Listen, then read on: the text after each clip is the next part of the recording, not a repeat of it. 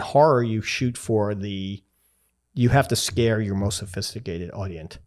Whereas comedy, you play for the lowest common denominator, whoever's going That's to so get interesting. I've never heard that. Yes. And she said that so you have to write it to fool your most sophisticated audience. Whereas in comedy, you write it for the lowbrow. Everybody likes lowbrow humor. It's really, really a challenge. And I probably did. And I probably wrote at least 6 or 7 drafts of every single outline. And then another 7 or 8 drafts of every draft before it came to the table.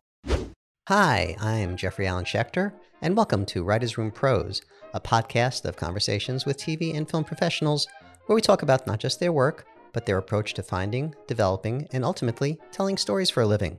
This episode, we are thrilled to have Jeff Astrof, showrunner of Star's new comedy thriller series, Shining Vale. Jeff and I discuss the challenges of blending genres, the importance of casting, and a little-known show he once worked on called Friends. Hi, Jeff. Hello, Jeff. So, I know you now, like 7 years, 8 years? Too long, yes. Why is it that I first learned about Partners today? Partners being the TV show? Yeah. That I was on, or that I the term? No, that you were the showrunner on. I was not a show. I was one of the producers, co-producer. I had a as part of some kind of penance for the for previous misdoings. I've had a lot of I've had a lot of shows I've done with Munchnick and Cohan as part of some kind of payback for another life's work. Right.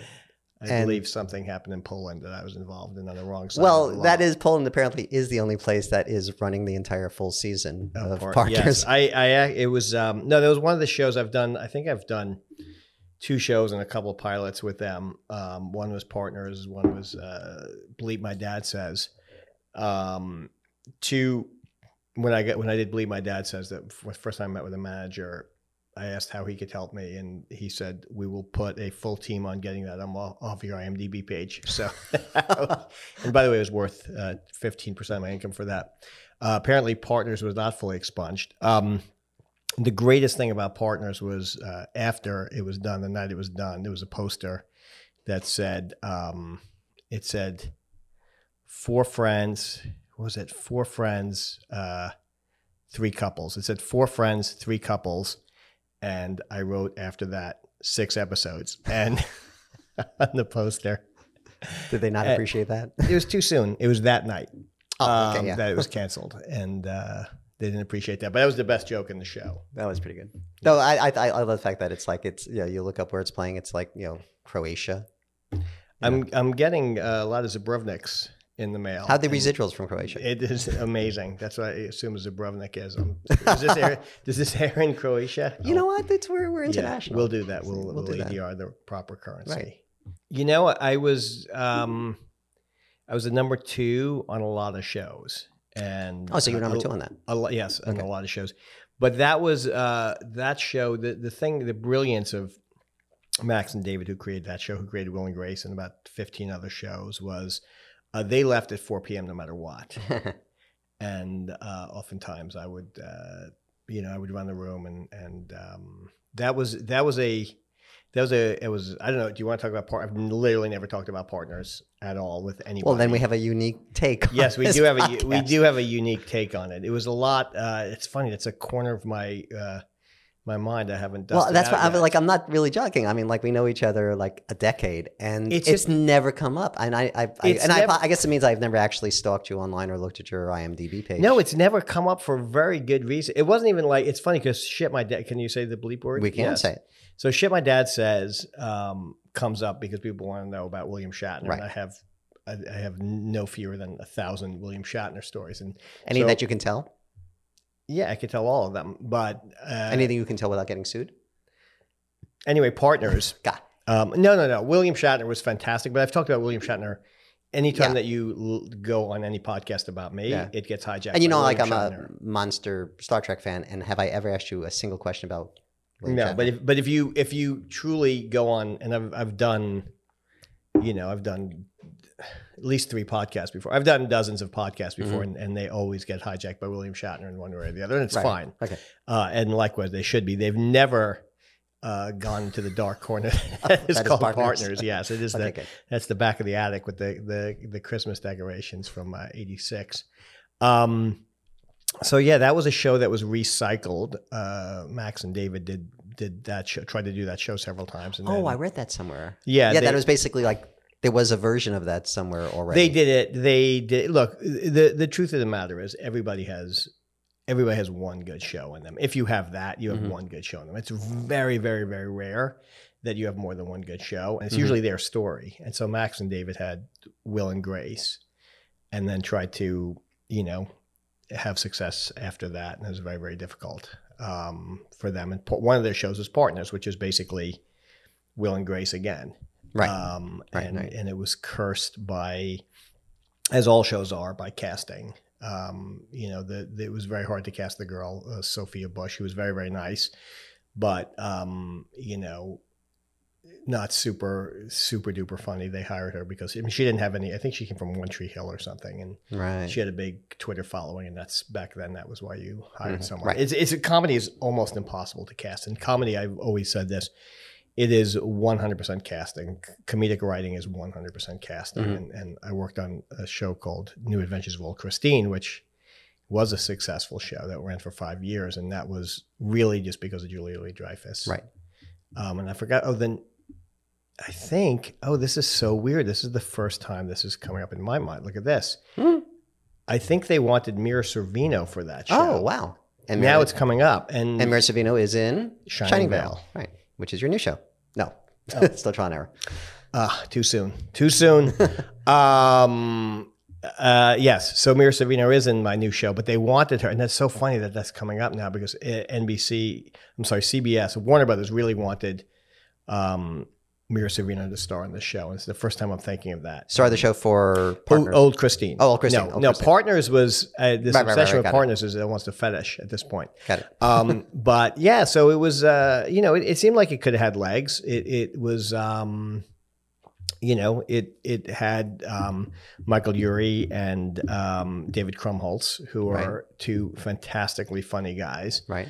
And then it had Brendan Routh, who was the least impressive Superman. So that was my joke is they finally found something that could kill Superman. Also too soon, did not go great. Super nice guy. But again, it was like, I think what happens a lot of times if you create a great show, and it happened with the creators of Friends also. They had lightning in a bottle, and it's lightning in a bottle for a reason because you have that was their story, and they told that story geniusly. And again, casting. But casting. But you can't just attribute it to casting because casting, you need an eye for casting, and you need to, my very first job was for a show called Hang with Mr. Cooper. You could put the applause in. Oh, afterwards. I sadly remember that show. I know. So I see you have 4 pages of notes on that. We'll get to it. That's right. But and the guy who created that was the guy who created Full House, and his whole thing was that he cast the Olsen twins out of a cradle. He was he saw them, and he said, "Oh no, I'm casting." And no, but he cast the Olsen twins, and there we go. And he created $1 billion enterprise because of that. So you need an eye for casting. To Carrie Lizer, who created Old Christine, her great credit, she said, "I want Julia Louis-Dreyfus. I won't do the show without it." And Julia is obviously a genius. Right. And that was wonderful. That was a great experience. So, but I think what happens a lot of times if you don't have that, and we didn't have the girl for Partners really. Sophia Bush was a very, very nice person, but it wasn't, it's also hard. Those guys know their relationship, and they had kind of mined a lot of that relationship in Will and Grace. It was the two best friend partners who were one gay, one straight, and the gay guy helping the straight guy. And it wasn't, it seemed like, like everything else. And it's funny because I'm going through this now with my show is where they roll out everything they're going to show you for the rollout of the promotion. And it's just the most, I'm sure, and I would have brought it for you. I still have my, partner's towel, which I'm sure, it's like everyone in America is going to be on the beach with a partner's towel. It's like, oh my God, it's genius. Of course, a partner's towel. So I'm sure you'll get your Shiny Valley Racer. But they show you everything, and you're just like, that's right. Guys, we're taking over the Beverly Center. I remember that like, we're taking over the Beverly Center. It's like, and when no one even thought, like, we were like, yes. It was just like, really, it was like D-Day. It was like, we were doing it. Right. Guys, you cannot go to the Beverly Center without, running into anything partners. And that's like going to be like, yeah, I'm going to be able to retire on this. We're taking over the Beverly Center. We took over the Beverly Center and not much more. This show is brought to you by Showrunner Industries, makers of Writers Room Pro. For more about the app and this show, make sure to check us out at writersroompro.com and follow us on Instagram at writersroompro. Now, back to the show. So Friends. Yes. Right. So you Not were familiar. season 1. And 2. And 2. Yes. Right. And you were low level on that show? In what way? Talent The and ability. life, talent. No position where you weren't you were Yeah, well, were you it was staff? it was my you're third story job. editor. Yeah, it was a story. It's so funny because I was there was a Vulture article out recently about the writers of Friends, the Friends room. Yes, I saw that. Right. Where it was like almost like the Corman factory for cranking out showrunners. Yes. Right, like Genji Cohen, So Genji Cohen and Bill Lawrence were both fired while I was there. And that don't blame yourself. I don't blame myself. Good. A little bit. No, but they were both kind of like on short-term deals there and, like writer, whatever, 13-week deals. And that was the key to super success, was getting fired. And I should have gotten fired instead of quitting. I didn't quit. I left. I moved on. Right. But I was going to ask about that, but we'll get there. I don't think about that often, just every day. Can we cut the commercial? Because we don't do commercials. Makeup. So you were, because you were season 1, season 2. Yes. And then you left after season 2? Yeah, when it started, I was like, this show has maybe 8 more seasons left. And I want to get out. Was there a sense, like, as you're doing the show, like, you started watching it and going, oh, this might be a cultural touchstone? Or did you just feel like, oh, it's a good show? And no, Does anybody know those things? I don't know. No, you don't know those things. And again, it was my third job in television. It was my third job in television. And I just assumed, it was, I was 25 or 20, maybe I was 26 years old, and you're invincible then. I remember telling the story the other day that like one day I like left Friends. I was like, and this is like the difference between being 26 and being, twice that. And then 3 years is like one day I left Friends because I had a bump on my back. And I during lunch, I got this cyst removed, and the guy's like, I'm just talking to the guy. He's like cutting out the cyst. He's like, all right, well, we're going to send it to the lab and just make sure it's not cancer. I'm like, okie doke. It's like, you want us to call you? It's like, either way.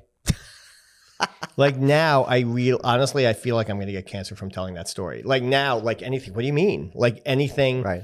Shawnee, is this cancer? No, it's a crumb. Okay. But that's like the same. Are you sure? Should we not send this to the lab? It's not, yeah, it's your shirt and it's in the laundry. But it was back then the lab. It's like the lab. You're sending to the lab. There's a lab. I don't want to tell. You get together your personal belongings when there's a lab involved. Right. And but back then, I think that's a good metaphor for how I was. Is just like you're carefree, you're young, like anybody could do this. I was one of the more prolific writers / joke tellers on the show. Mm-hmm. And it's just because that was my drive. Is like every day, if I didn't get a gigantic joke into the script, it was a failure of a day. And it was funny, I was with my writing partner at the time, and I never knew how he felt about me or anybody else did about me until I read that article. And apparently I was an a-hole. No, but the article didn't come off. No, it didn't come off. No, it didn't. But it talked about how prolific I was. And it talked about what my partner also said, like, can you imagine being in a room with this guy when you're just trying to think and he's got it out? He's got his gun out already. You know what I mean? Like when you're just like reaching for your gun, he's already fired. And it was very, very lucky to have a quick brain that way. Right. But I'm assuming it still is now unless people are more guarded, but that was the nature of those rooms, right? Where it was like just machine gun. It was machine gun, and it's very, very, very stressful. It's very, very competitive. Right. I got called into David's office, David Crane's office, at least once a week for making someone cry or for doing so. I was not the refined gentleman I am today. But it wasn't even a matter of competitive. It's like you felt so passionate. Like we would like, I remember like screaming at somebody over a point. And I remember I remember one joke I should have got. It's so funny. Like I still hold on to that. It's like, it's very, very weird, just like that time in my life, because, you know, you would pitch a joke and then you would see it. I remember like a couple of times I had some like great times that you just assume it was going to last forever. And that's why I left. Like, you know, Jeffrey Katzenberg called me and said, Steven Spielberg and David Geffen and I are starting a company. We'd like you to join. I'm like, sure. Is that what happened? Yeah. That's what they called. He saw an episode I wrote called The One with All the Poker, and he was on a plane. He called my agent. My agent hung up on him because he thought he was joking. Right. Not my agent anymore. And although it would have been better if he hung up on him for my career, but I wouldn't have met my wife. So trade off. There's a story there somewhere. Yes, there is. It's a long one. Story I've told many times along with William Shatner. But you know, it was, you know, I just was so passionate about that and so passionate about, like, you know, jokes. And I just remember jokes that I remember there was one joke that we did that, where Joey was in a porn movie, and, Joey was in a porno, and he was like, you know, he was, like the copy boy or something in an office. And David Crane was like, all right, you have like 1 hour to pitch on porn titles, and that's it. Like, that's it. We knew that was going to be a thing, and everyone pitched. And I came up with how to succeed in business. And it was just like, pencils down, everyone. And I remember like Courteney delivered it, and it didn't land. Like, the joke, it was so shocking. The joke was so shocking. Right. And we didn't know how to write it succeed or succeed and whatever it was. But I know objectively, like, that was a good joke and that was going to land. And it didn't make it past it didn't make it past the table read. And then David Crane was like, we're not going to be in honor of that joke. We're not going to put another joke in there. And then I know, because he's like, It's a weird way to honor. It was an honor of fallen joke. It was honoring a fallen joke. And then 2 years later, I woke up in the middle of the night because we couldn't get another one there. That was the bar. We couldn't get another one. And 2 years later, I woke up, like maybe 4 years later, I woke up and I go, damn it, working stiff. And so I called David. Did you call David and tell him? Like, and he's like, Friends was over, I think, at this point. I was like, I know there's no way to go back on the DVD, but I know. And the other one, which I don't know why it didn't get in, it was such a great joke. And it didn't get, again, I hold on to these things. Like that joke was fine. That joke, I had my chance with it. Right. Joke, you know, it played, it died. And that was just that I didn't come up with quick enough. But this joke, when the one where Ross gets a monkey, I think we wrote that one. My partner and I wrote that one when he got the monkey. And Joey goes, oh, what a cute joke. Where's his little organ? And Chandler says, right under his little diaper. And an incredible joke for the time. You have to understand, America was in this monkey excess time. Yeah, I remember that. And everyone laughed, and David just moved on. I was like, how's that not in the show? And to this day, I believe that the show only lasted 8.5 years because of that. After that joke, You should call David. We've talked about it. Does he deny that? I think he would give me, as he did, God bless this guy, he would always give me, like, he would like have this frozen smile on his face, right? Like when you'd pitch something that made him uncomfortable, and sure enough, that happened a lot. But anyway, yes. So it was a cultural phenomenon. I remember I wrote a joke at like the very first episode when Rachel gets a job at the diner and she gets her first paycheck. It says, "Who's FICA and why is he taking all my money?"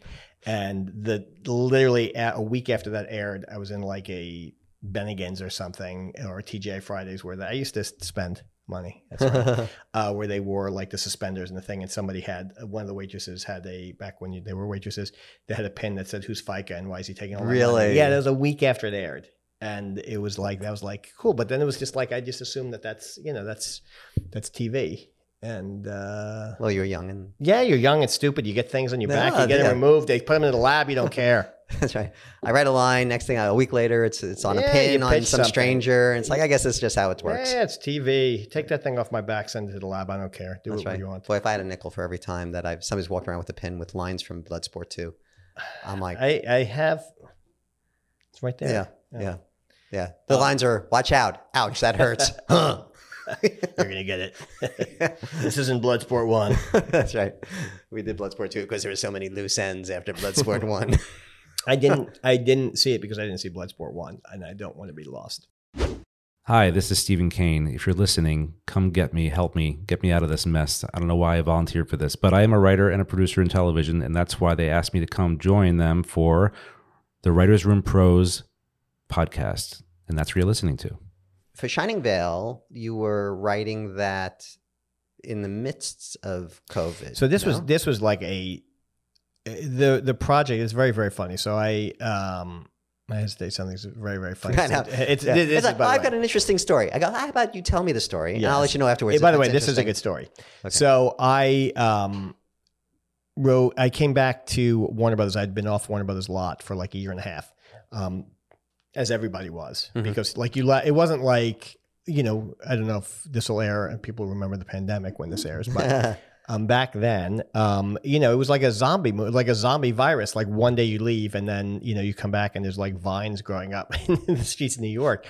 So I came back. I actually read it. Sorry to interrupt. I read some article where now that people are going back to the offices, they're talking about it's like this weird archaeological experience. So going back and it's like, here's the coffee cup and it still has like, like the dregs of coffee in there. So I went back because they were raising my offices, which is a nice feeling, and they had to move my office. So I went back to office and they like 3 people in the hazmats. You really did feel like you were in like 28 Days Later or some kind of like, zombie movie. And you're coming back and, they let you in, like the person for like a long key. They let you in and like you have 30 minutes to, get out anything you need. And I looked and I was like, and this was just like, wow, where was I because I remember it was like in February or something. And I was somewhere and then they told me you're not coming into the office for like next month. They're shutting down. And then it was a year and a half.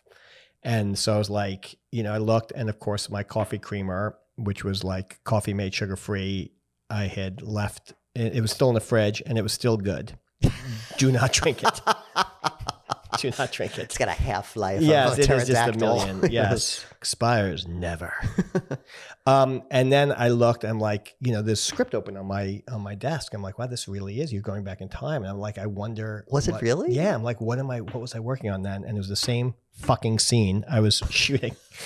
Like, oh my God, I haven't done anything in a year and a half. And it was like we were shooting and it was the same scene. I was like, I really haven't done anything in a year and a half. I've not been productive. We're still working on Shining Vale. So it was the same exact thing. I think I'd cut the scene a little bit, change it a little bit. So really it was I proofread it. Yes, it was like it was pressing pause. But I worked on Shining Vale. I think I looked at I think it was like end of 2018 or 2019 we sold it. It was like a 3-year thing and it just stopped like with everything. Like for a year it was on pause. But that was just the pilot. So you did just the pilot. We shot the pilot. You did that on your own.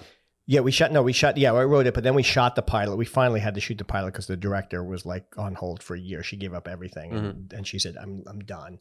And I said, if this director's done, then I'm done. And we finally got them to shoot it. And it was just, it was in January of 2020. So it was very, very, coming on a year on it. It was, I guess 2 years. No, January 2021, maybe. Last January. Okay. It was last January and it was very, very COVID-y out there. It was like the peak of COVID was, back when I told the story, now the peak might be here, but the peak was like here and we were here.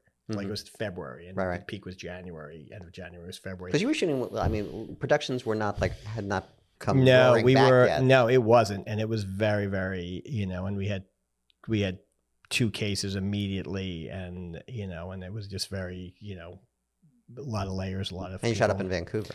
No, we did not shoot in Vancouver. Oh, no, you shot that here. Yeah, because we didn't know when you'd be able to get it. We shot in Pasadena, South Pasadena, and then the show got picked up, and then we shot in a house that they were like, that our producer was like, you'll never be able to recreate this. And I'm like, well, thank you for the positive energy on that. And I said, like, I'm always of the mindset that I will just like make it happen and we'll deal with the consequences later. Because, I don't like cutting anything from an episode or a pilot, certainly a pilot. Like, if the pilot's not great, there's no second episode. So people were like, especially like budget wise, I'm like, find a way to film this.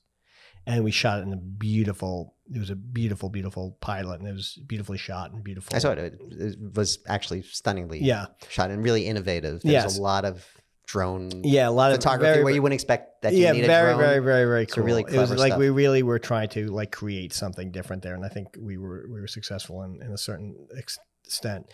to a certain extent of that. And but then we had to rebuild it when the show got picked up. We had to rebuild it to be on set because our star Courtney did not want to leave. She has a family. She didn't want to leave Los Angeles, which was good for me. Right. I assumed we were going to shoot in Vancouver, but Vancouver was also, because it takes place in Connecticut. I had one producer. It was so difficult to get a producer for the show. And again, with 30, the budget was 30 times what all for episode for an entire season of Israeli television. And yet still, like, I had one producer faked his own death, like just left. Another guy went crazy. I showed him the budget and he called me, like went crazy. He's like, you can't do this. It has to take place in LA. It has to, like, you can't do this. It's impossible. Like, he's holding it up. Yeah. I was like, so finally I was just like, no, you're not the guy. Yeah. And this is a guy I was told. Oh, this is when you were like auditioning producers? Yeah, we were auditioning producers because the first guy, like, it was just, he went crazy. It was like The Rock 5 or whatever from like the movie Shine. Like, it's impossible to do. And like, this budget was impossible to do. And I was just like, nothing's impossible. Like, it's not impossible. Just do it. So I found somebody who told me they could do it. That was the only criteria. Now, they had no idea what they were getting into, but like, that was the criteria, was that you just have to say it's doable. And it was doable. And it was doable. And we shot. But again, I don't know. You don't know what the real numbers are. You don't know. I know that we came in. I know that I got in trouble, and I think IATSE almost went on strike because of me. Why? Because of because they were working like 15-hour days to make it happen. Oh. And you know, and during COVID. But that's not necessarily cheaper because you go into like that. No, it was overtime. It was cheaper than doing an extra day, apparently. But we every day, it was like, they gave us 6 days an episode. We should have had 7 days because they call it a comedy, but it's streaming, so it's almost 29 minutes, right? And it's shot like a drama. It's just like really, really compressed. And I have 40 scenes in every episode. Wow. It's in 40 scenes in 30 pages. So, you know, it takes a lot. So even though like some days my producer would be like, it's been 6 hours and I've only shot a third of a page. It's like, if that third of a page is like, you know, by first AD, I would say like, you know, you're not moving fast enough. Mm-hmm. Like, there's only one line. He's like, Georgia burns, you know, whatever. Like, that was a line, I guess, in Gone with the Wind. Like Atlanta burns. Like, there's one line. It's like, like that was the thing. So he'd always tell me Atlanta burns. And like, there's a famous story with Lee Brackett, who used to write Westerns, where Lee Brackett would never write out like a chase scene. It would just be like, chase scene as much as is needed. Yes. And then it'd be like, yes, you know, that's it. And that's, you know, 5 weeks of shooting out in Monument Valley afterwards. Yes. You know? Right. And so that's kind of how it was with the show, because it was shot like a horror, and you know, it was, my whole goal was write like a comedy, shoot like a horror, and horror is very, very slow. It's a lot of like creeping and slow camera work and stuff playing on the outside of screens. And well, this was your first genre. This is my first genre show. Right. I mean, outside of like, I mean, comedy's a genre, but this was the first. It was the first, very, very much outside my comfort zone. That's why I loved it. And it's, you know, I had a staff of 2 writers back, you know, and then one was a horror writer and one was a comedy writer. And the horror writer said, this is my first comedy.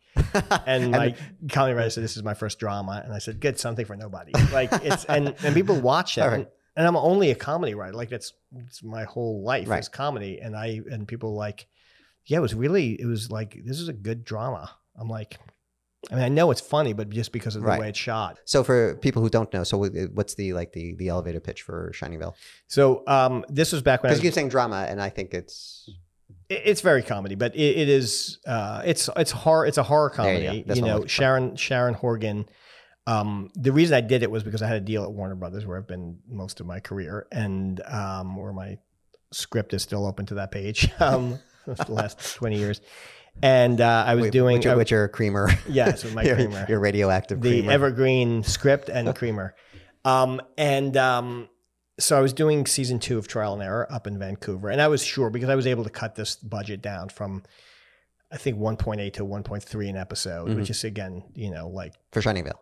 No. Oh, for... No, Shining Vale is a multiple of that. Right, okay. But for Trial and Error, we were able to get it down to 1.3 an episode, which is, you know, and you could buy all of Croatia for that, all of European television for that. You know how many gift cards? Yeah. You know how many people could watch Trial and Error for that amount?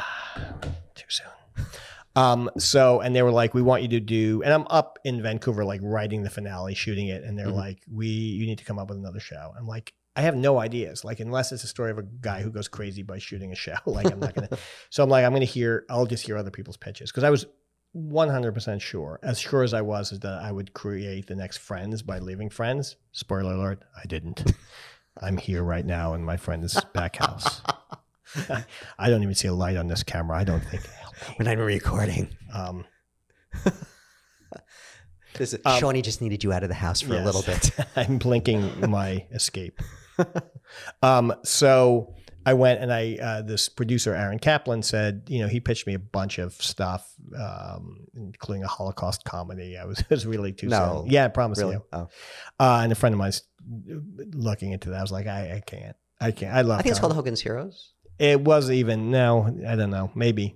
But the Holocom. So then he said, well, Sharon Horgan has a project. I was like, go on. And he said she wants to do like a comedian. Because I said I only want to do genre bending. Trial and Error was like a genre bending show. And I was like, that's what I want my brand to be. I'd seen a movie after I did Trial and Error called What We Do in the Shadows. And I was like, what if we do that as a TV show? They're like, what? That's insane. Anyway. Yeah. Needless to say. 5 Emmys later.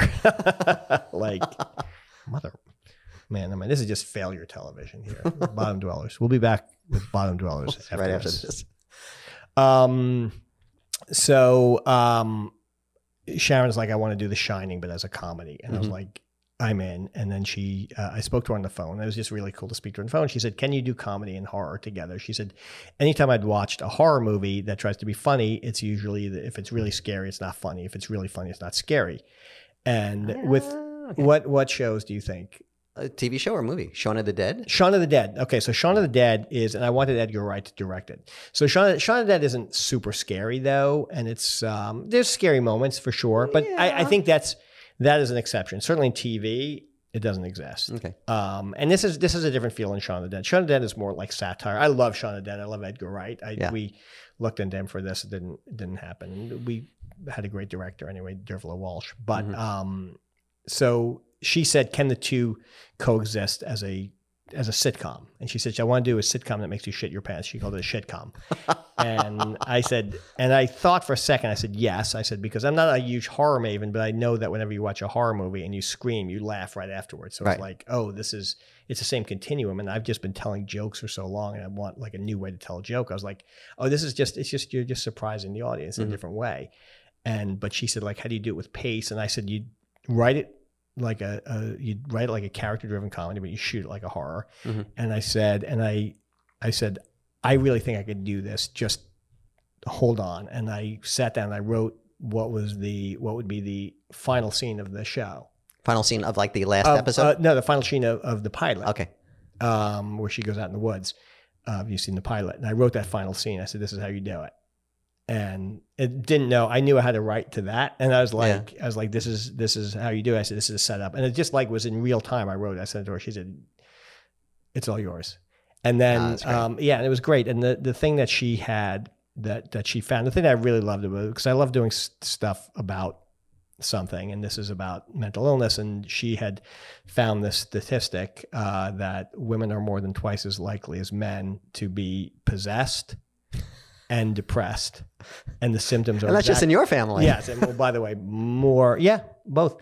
But the symptoms are exactly the same. And I said, "Oh, that's so much fun!" And that's great. Yeah, and also, what a great springboard. Yeah, it was really, really great, and so funny. So I put that as the opening card of the show, and she was like, "Nah, I don't want to do that. It's like we're telling people too much." I was like, "That's the entire show. It's like it tells people how to feel." And, so we did that at the top of the show, and I think it works very, very well. And it just puts you on edge. And it was really, really fun. And it was the learning curve was so steep for me to write horror.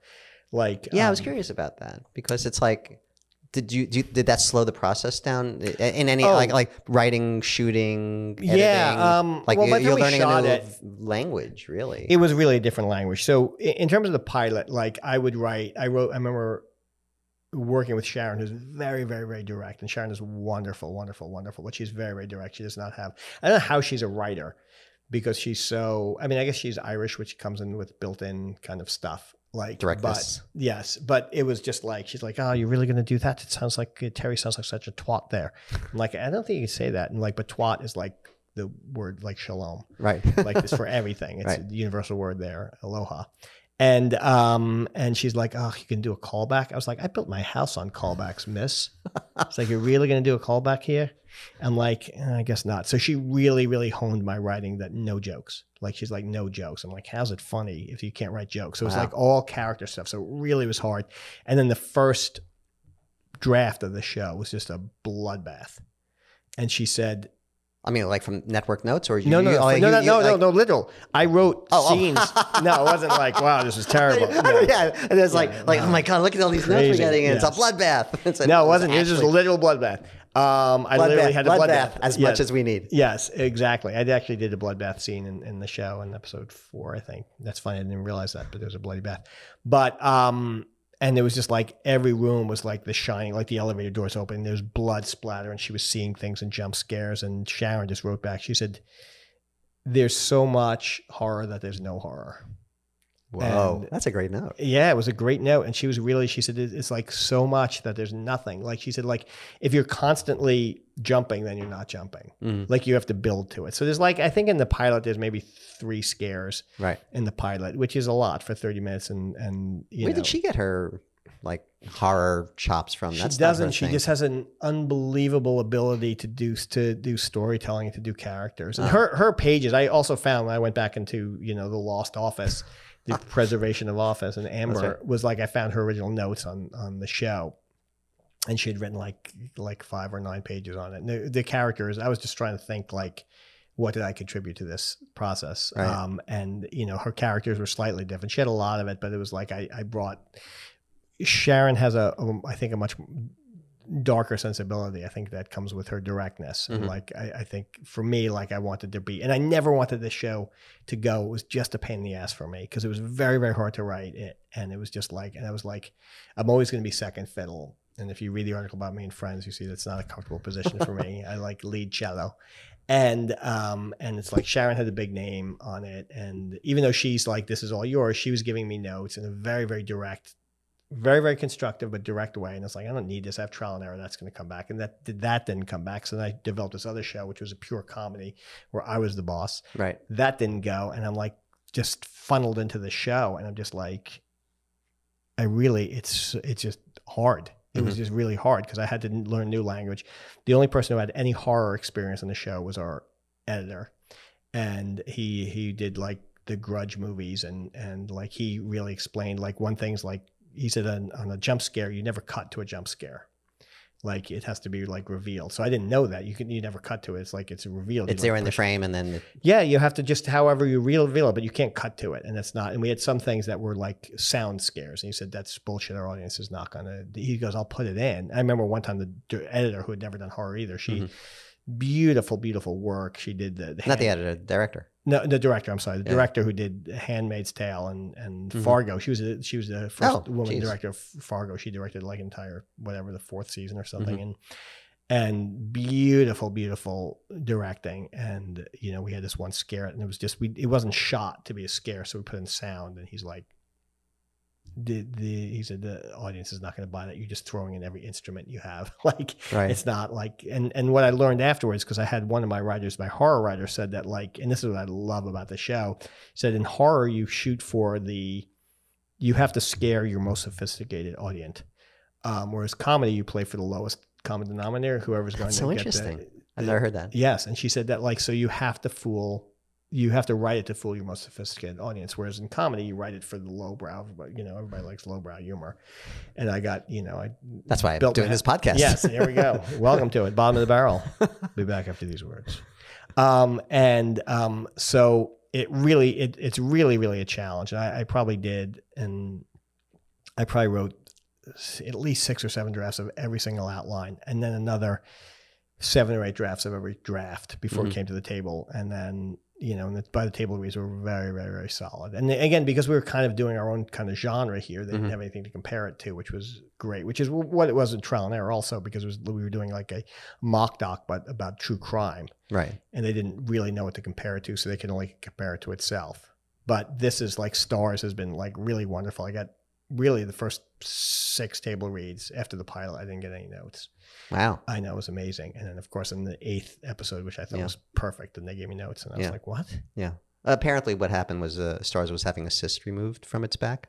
And it went to the lab, and they were actually much more worried. And that cyst, Stitcher season 4. We'll be back after these. Too soon. Yes, but anyway, I love it. It's very fun. I hope people really. The performances are great. Again, casting is everything. Right. Casting is 100%. So it's Courteney Cox, Greg Kinnear. Courteney Cox, Greg Kinnear, Mira Sorvino, this wonderful young actress named Gus Burney, this guy Dylan Gage, who was in Pen 15.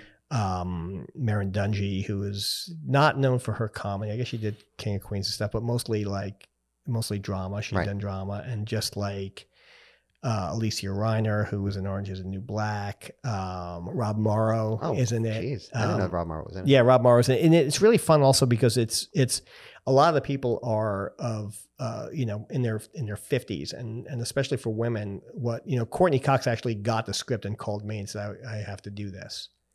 And I was like, wow, that's really, like, she wasn't even. Had you worked with her since Friends? No, I barely worked with her on Friends. I mean, it's like, as you it was low, right? Lowly. No, but she was like, she was very, very quiet on Friends. She was like, it took a while for us to find her character. She, we had like on Friends, you had like Chandler and, you had Matthew Perry and Lisa Kudrow, who were just so rapid fire with jokes, and you always went to them for jokes. And Schwimmer was Schwimmer. He was like a new thing people hadn't seen, Jen Addison. So Courteney kind of got lost a little bit in the shuffle. And the stuff we gave her was like very, very, more easy stuff of, she's a neat freak. She's a type A personality. Right. She used to be fat, which you can't say Season anymore. 1 and 2 stuff. Season 1 and 2 stuff, you know. But no, it was stuff like, well, let's try this on her. And by the way, Courteney is so talented and so hardworking in this. She's great. And she told me, she said, I've never had something written for me before, and I really need to do this. And I was like, well, I'm not going to say no to that. You didn't write it specifically for her. No, I didn't write it for her at all. But it felt to her like. I didn't. In fact, the reason she wasn't on our radar was because she had done Scream. And we just thought, and she just had never done anything like this. We thought, okay, so Scream, we've seen what she can do with horror, and Scream it's very, very heightened, obviously super successful, but it's Scream is I guess it's kind of, people say, it's like a comedy, I guess, of sorts, horror, but it's really it's an homage. It's a satire a little bit. Yeah. It's not quite a spoof, but it just wasn't the same genre as this. No. And also she's like, again, it's like not a thankless role. It's probably, she's done quite well for herself. But, this story is like, she's the lead in this. She's in 38 episodes a show. 38 seasons. 38 scenes right.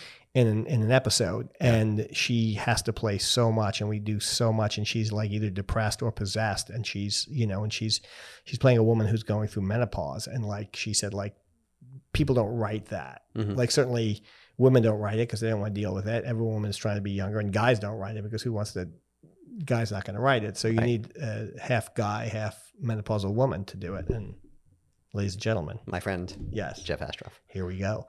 And there were actresses who didn't. Well, there was one actress, a younger actress, who we offered the part, and she was like, "Well, I would take out the menopause stuff. No woman's going to play menopause, and I don't want to have a teenage girl, and I need to be more jokey, but I'll do it." And I'm like, and just that Astrof fella have to be involved. By the way, I did not want to be involved. I'm texting Sharon. I'm like, this is a disaster. No way. But this is someone that they wanted, and she was a name. And then Courteney called, and then I remember we were just like, do you think Courteney can do it? Because I'd never seen Courteney do anything like dramatic. Right. And man, oh man, can she ever? And she was so. How about Greg Kinnear? How did he do? Obviously, he does comedy. He does drama. Greg Kinnear is. What about the horror stuff? Was that an issue at all? So thriller stuff? No, because he doesn't. Greg has to. The only person who's involved in the horror is Pat. Is the mom? Is Courteney? Oh, okay, it's Courteney. Yeah, so she's the only one who experiences it. And so it's kind of like, so he doesn't see what he doesn't see what she says, so he has to see, and Greg is. Now I feel like I don't need to even watch the show. I feel like I know everything about it. Join the club. Greg, the thing that Greg brought us, so like every time I write a script, and we got this note on Old Christine all the time, and I've got this note on second season of Trial and Error, which starred Kristen Chenoweth and as a potential murderess. Mhm. And, they always look at the character on paper and they're like, this character's unlikable. And it's like, well, it's casting. It's all casting. And they said it's about Trial and Error. It's like the first season is like this guy, potentially killed his wife. We don't like him. And then we cast John Lithgow. It's like everyone John Lithgow. And it's all casting. It's 100% casting. And they know that, not even deep down, but they always give you these notes. And it's an easy note to give. Yeah, it's an easy note, not likable. Once we cast Courteney, I'm like, this woman, because she's a woman who has an affair and may be crazy and is not a good mom, and is like, you don't have that woman do that and be likable. And it's Courteney, and everybody loves. It's like, oh, Monica in the haunted house, amazing.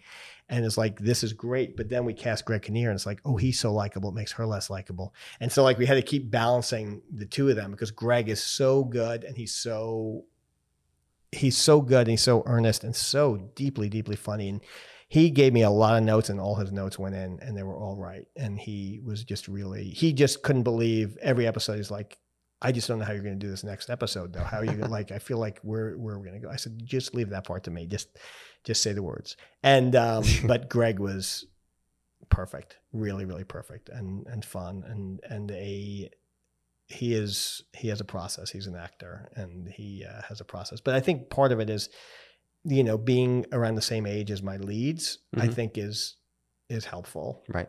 Because it's like, I've done this a long time. We brought up some of my famous shows, Partners, Thornberrys. That's right. Hanging with Mr. Cooper on this episode, Bottom of the Barrel, and but I think it's helpful to have that experience. It's the one thing.